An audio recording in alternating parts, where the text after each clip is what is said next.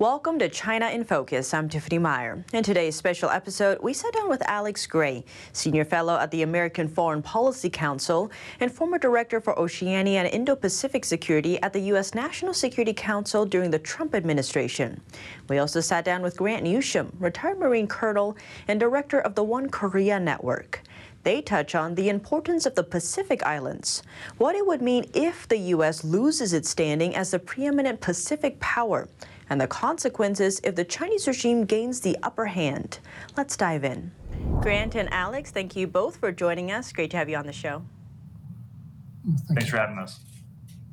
So right now, the Pacific seems to be back in the spotlight, right? The U.S. is talking more about having a presence there. They're opening 2 new embassies. And the vice president also mentioned recently they're asking Congress for $60 million to help the islands there. So with all this focus happening, part of that seems to come with the Chinese regime also having a big focus on that area. So why is it so important? Maybe, Alex, you can begin. Sure. Well, thanks for having me again. And I think the strategic rationale for why the Pacific Islands matter for the United States is relatively clear, and it's been consistent going back to the early years of American history. We've fought multiple wars in the Pacific for this reason, and it's simple. If you want to get from the West Coast and from Hawaii, whether it's commercial, economic shipping, or it's military, you're going to have to transverse the Pacific Islands. You're going to have to go across the Central Pacific and the North Pacific. You're going to have to go through the Micronesian Islands. If you want to get to the Korean Peninsula, if you want to get to Taiwan, if you want to access the markets of Southeast Asia, if you want to resupply U.S. forces in Korea, all of that requires unimpeded air and sea access through areas that are within range today, missile range and aircraft range of major Pacific Islands. And so if we have a Chinese base or an access agreement in places like one of the Micronesian Islands, or in a place like Vanuatu or Papua New Guinea or the Solomon Islands, you go down the list of places, there's going to be a significant danger to the ability of the United States to operate freely and independently in the Indo-Pacific. And that's a military threat, and it's an economic threat. And so, Alex, you mentioned unimpeded waters. And so, Grant, Mark Milley recently on his trip to Indonesia mentioned how there's been a significant increase in the number of aircraft and ships that the U.S. and allies have intercepted from the Chinese regime. So how does that all play into the strategic importance? Well, I would note that General Milley appears to have discovered gravity. Actually, the Chinese have been doing this for a good decade plus in the region. And they've been harassing and interrupting and interfering with our ships, with our aircraft for a good long while. It hasn't just started. And maybe there's been an uptick, but no, this has been a problem for an awfully long while. It's nice to see this finally getting some attention. And that's the point here, and maybe the real significance of General Milley's comments.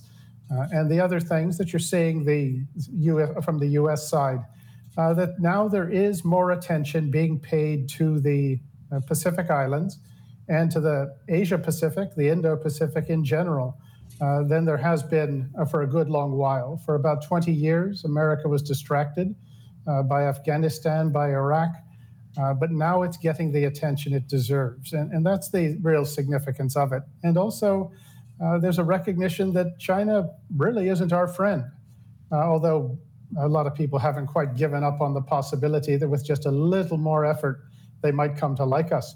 But when General Milley is actually saying this, it seems to have finally sunk in with America's ruling class. And I would give some credit, actually, to the last administration for really being the first one to pay attention to the Pacific Islands in particular. And I've been involved in this for 30 years. And as I said, they are the first ones who seem to have discovered it on the map and understood why it was important and were starting to do things. And so on that really quickly, talking about the previous administration, I know, Alex, you were actually part of that effort that helped. And so maybe to you guys, why were these islands so important to the point that it was actually getting some recognition? Well, we had looked at the overall strategic picture that I laid out in your first question. That's, I think, everyone who studies and practices policy in the Indo-Pacific. It's common sense. You've got to get from the west coast of the United States and Hawaii to East Asia, and you've got these significant island chains that are blocking your path. So you've got to be cognizant of who has access and who has the ability to keep your access, to deny your access. So that, and we knew that strategic logic going in, but then you start looking at what are the Chinese doing specifically in so many of the islands of Oceania and throughout the Pacific. And you now have a situation, and we saw this when we were in office, Vanuatu, Papua New Guinea, Fiji, Solomon Islands, causing what I would argue causing internal discontent in places like New Caledonia, potential involvement in secessionist movements in the Federated States of Micronesia, in the Marshall Islands, activity that we certainly have concerns about in Palau, economic coercion against the Palauans. You can go, the list goes on. I mean, there's really very few places in which they were not engaged in some sort of coercive or outside influence activity. And particularly what we saw in some of the places I mentioned was an attempt to get military access or dual use facilities that could be used for aircraft and for ships. And that really opened eyes among people who hadn't necessarily focused on the region the way Grant and others have. And people finally said, wow, we need to become serious about upholding our ability to have that unimpeded access through the Pacific Islands. And we were able to bring together a group of folks across the administration who saw the danger, led by people like Secretary Pompeo, former National Security Advisor O'Brien, and ultimately President Trump himself. And we were able to make some, I think, pretty historic headway in stopping Chinese activity in a lot of these places, or at least preventing it from reaching its ultimate destination. And I would note there's if I could add in, there's also beyond the military aspect of this, there's a huge political significance to the Chinese inroads into the Pacific Islands. If you think about it, because these have been part of the map that has been historically really America's since World War II. And what does it say if China gets in, competes with us for influence, and ultimately drives us out, and you throw in the military capability that they can put in place there? It certainly looks like they're the country that's on the rise, and the Americans can't get their act together. And it's not just Americans who notice this, but everyone else in the region will notice it, and the world will notice it. So as I say, there's always a political, psychological aspect to these activities beyond the military ones, and they're really of equal importance. And so going off that, I think, Alex, you've written in the past how the U.S. has been the preeminent Pacific power, and as you just mentioned, Grant, it seems right now the Chinese regime is now becoming that power. So just how significant is that if we lose that power? Maybe, Grant, you start. It would be about the same as losing a sort of a huge battle without the casualties.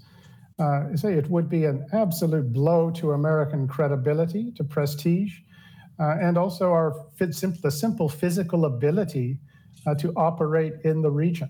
We would find ourselves actually defending America from Hawaii. And if you play that out a little more, you're actually defending America from a lot closer to the U.S. West Coast, as hard as that is to believe, particularly for somebody who's sort of growing up after World War II. But we've had the upper hand where really Asia, the Pacific has been ours. We would finally face an enemy, face a situation where we would be on the defensive and from much closer to American territory. And this would have a way of playing out in other parts of the world as well. So you really can't overstate what is at stake here, in my opinion. And Alex, what would you like to see maybe this current administration do to make sure that doesn't happen? Well, there are a number of things that the Biden administration could and should be doing. I mean, first of all, I appreciate the high-level visits. I think that's valuable. We tried to do that in the Trump administration, but that's not the solution that I get the sense they think it is. That's a nice way of stopping the bleeding, But there are a number of substantive things that they could do. One, there should be an American embassy in every Pacific island.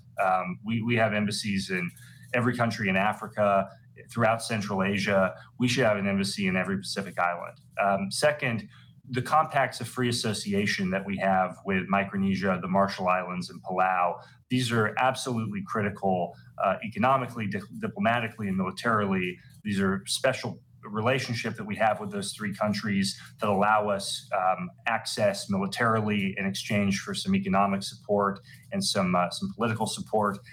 Those are all three of those are going to need to be renewed in the next year to 2 years. We have seen no substantive progress made under this administration to getting that done, unfortunately. There was recently a couple of personnel changes within the administration. I haven't seen any of that translate into activity, unfortunately.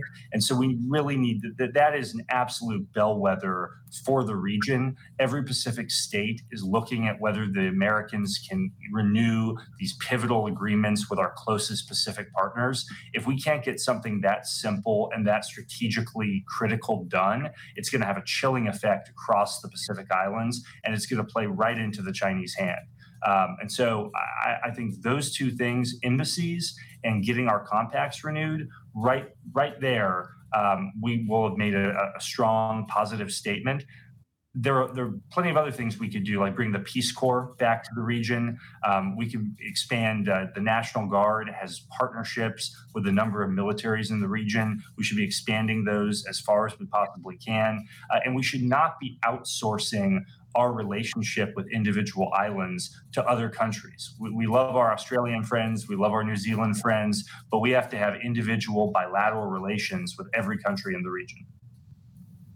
I want to get to the Solomons, but first on the kind of drills and humanitarian aid part. I think, Grant, you've mentioned in the past the importance of working with, say, Taiwan, for instance. Right now, Taiwan's having a lot of drills on their own island in preparation. So what would that look like if the U.S. were to do, say, humanitarian drills with Taiwan? What I would recommend, and I and some others have been pushing for a long time, is to have the Taiwan Navy and Marines, their amphibious force, get out to Guam, Saipan, and do humanitarian assistance, disaster relief training with the U.S. forces. Get the Japanese in on that as well. The Australians might join. And there you've served a purpose of actually breaking the Taiwan military out of this 40 years of isolation. And there's still a few countries in the Asia Pacific that recognize Taiwan. Those would be places you could operate as well. And as Alex said, that you've got to be there. And put simply, if you look at U.S. strategy and activities in the region, if you're not there, you're not interested. And there's been a tendency to think that if we just pitch up with a 3 or 4 star admiral or general, and he meets the president or the chief of the military they've got, and then they have a nice tea and they go away, that somehow has solidified our presence. That's not the case. The military does something similar where they're very active in the region, our military, and they go and they put on an exercise, show up somewhere, have a goodwill visit, and then they're gone. And now who is there all the time? It's the local Chinese businessmen, the Chinese shopkeepers, the Chinese diplomats who are there in numbers just about everywhere, and they're very clever. They are effective. So the presence is really what matters. And I would be delighted if, say, foreign service officers were lined up to get that posting in the Federated States of Micronesia rather than Vienna with its nice European coffee culture. But the presence really does matter. And if we don't do that, it doesn't matter what we say, that people are going to look at it and say, well, yeah, you're really interested. I know you come once in a while. We've got friends as well. We mentioned Taiwan, but the Japanese could be very useful in the region. They already are, but there's more they could do. The South Koreans, the Indians, be very effective, particularly on the economic front. The Australians as well. And getting these partners who have an interest in the region, who have a presence, who do things there, put it together in a systematic campaign plan, and that would be a very useful challenge to what the Chinese have going, because so much of what Chinese influence depends on is a vacuum. And by a vacuum, I mean there's nothing to challenge it. There's no alternative for many of these countries. And they will tell you that. You'll hear them sometimes say, look, we're not doing this by choice, but what other options do we have? And that's where the Americans and the free nations need to provide them with some options. That was Alex Gray and Grant Newsham. And after a short break, we'll be continuing our discussion with them on the significance of the Solomon Islands, what it means if the Chinese regime increases its presence there, and more after a break here on China in Focus.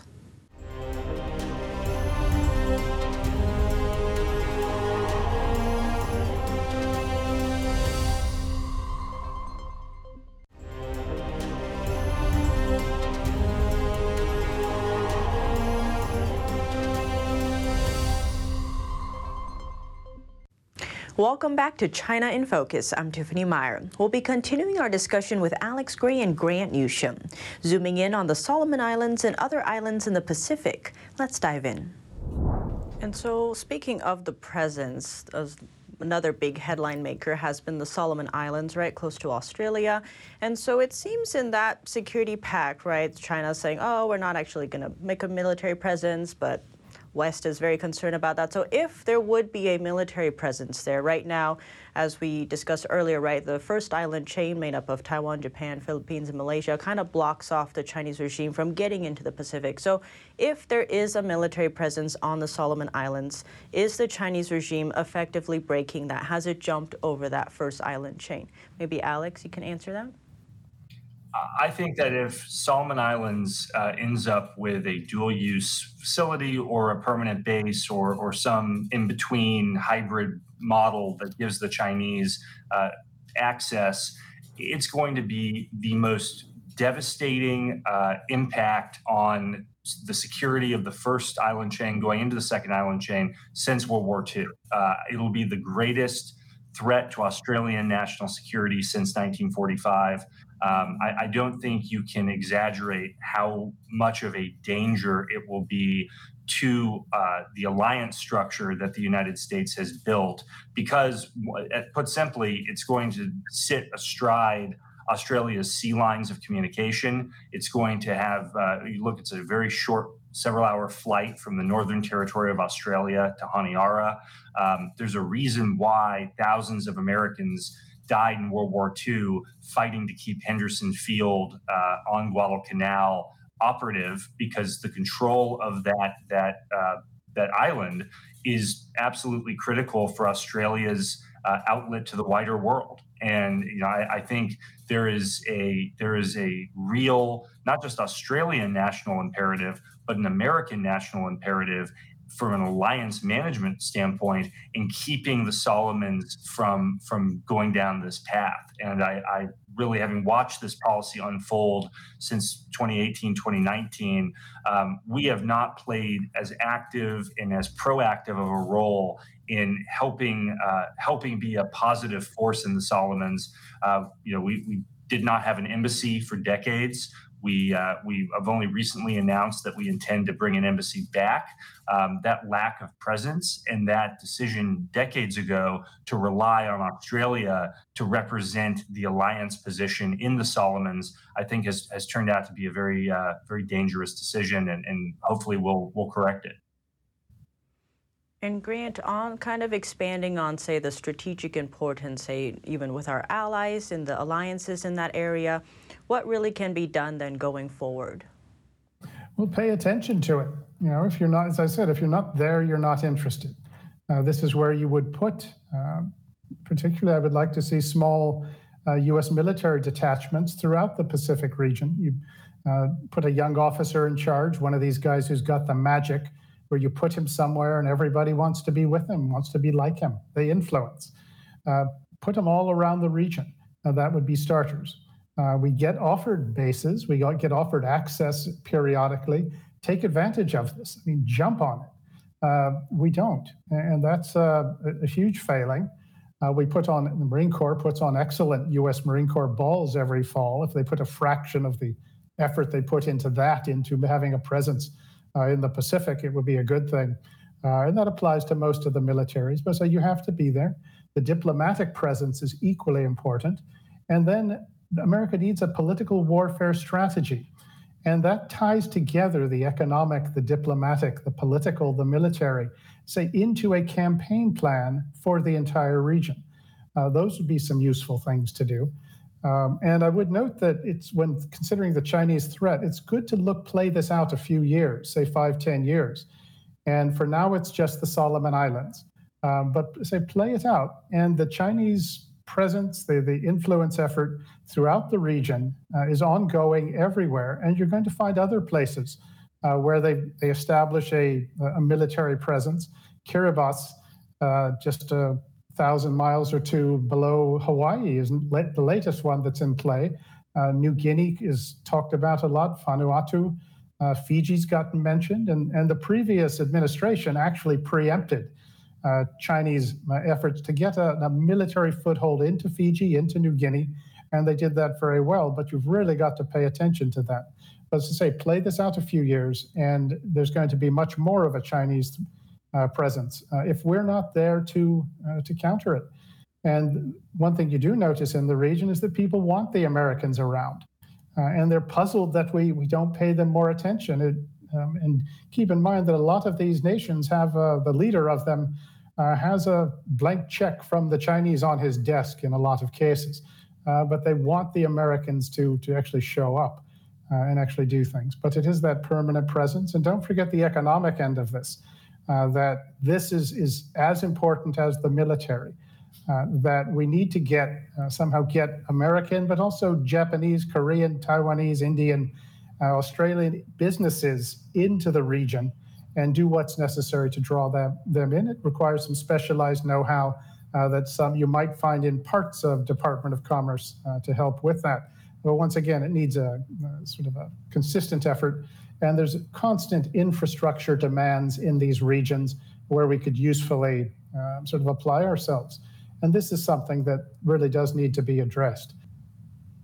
And Alex, from the individual American's point of view, who might think, oh, say the Solomon Islands really far away, all these tiny little islands, why should I care? Why should the average American care about what happens here? Well, I think if we've learned anything from the post-COVID supply chain disruptions, it's just how critical U.S. economic and commercial traffic from Asia to the West Coast and from the West Coast distributed throughout the United States really is. We continue to be reliant in so many ways on trade and commerce coming from not just China, but from Southeast Asia and from India. And so much of that is going to traverse through the Pacific and end up in West Coast ports. And as long as that is our economic model, as long as we continue to have an economy that requires cheap imports to fuel our consumer spending habits, that's going to require a Navy and a projection forces that can traverse the Pacific, keep the sea lanes open, and allow the engine of our economy to keep churning. And whoever controls access to those islands, whether it's the Solomons in the south, whether it's Micronesia and the Marshalls and Palau in the north, whether it's Kiribati near Hawaii, whoever has the ability to deny access or keep open access is going to play a major role in determining the commercial future of the wider Pacific. And that's what the Chinese partially want. They want to be a global power.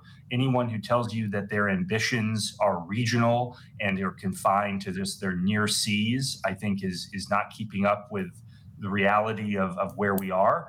The Chinese are building a fleet and are building a global presence with bases and access agreements that span the globe from Greece to the Middle East and everywhere in between, potentially on the Atlantic now.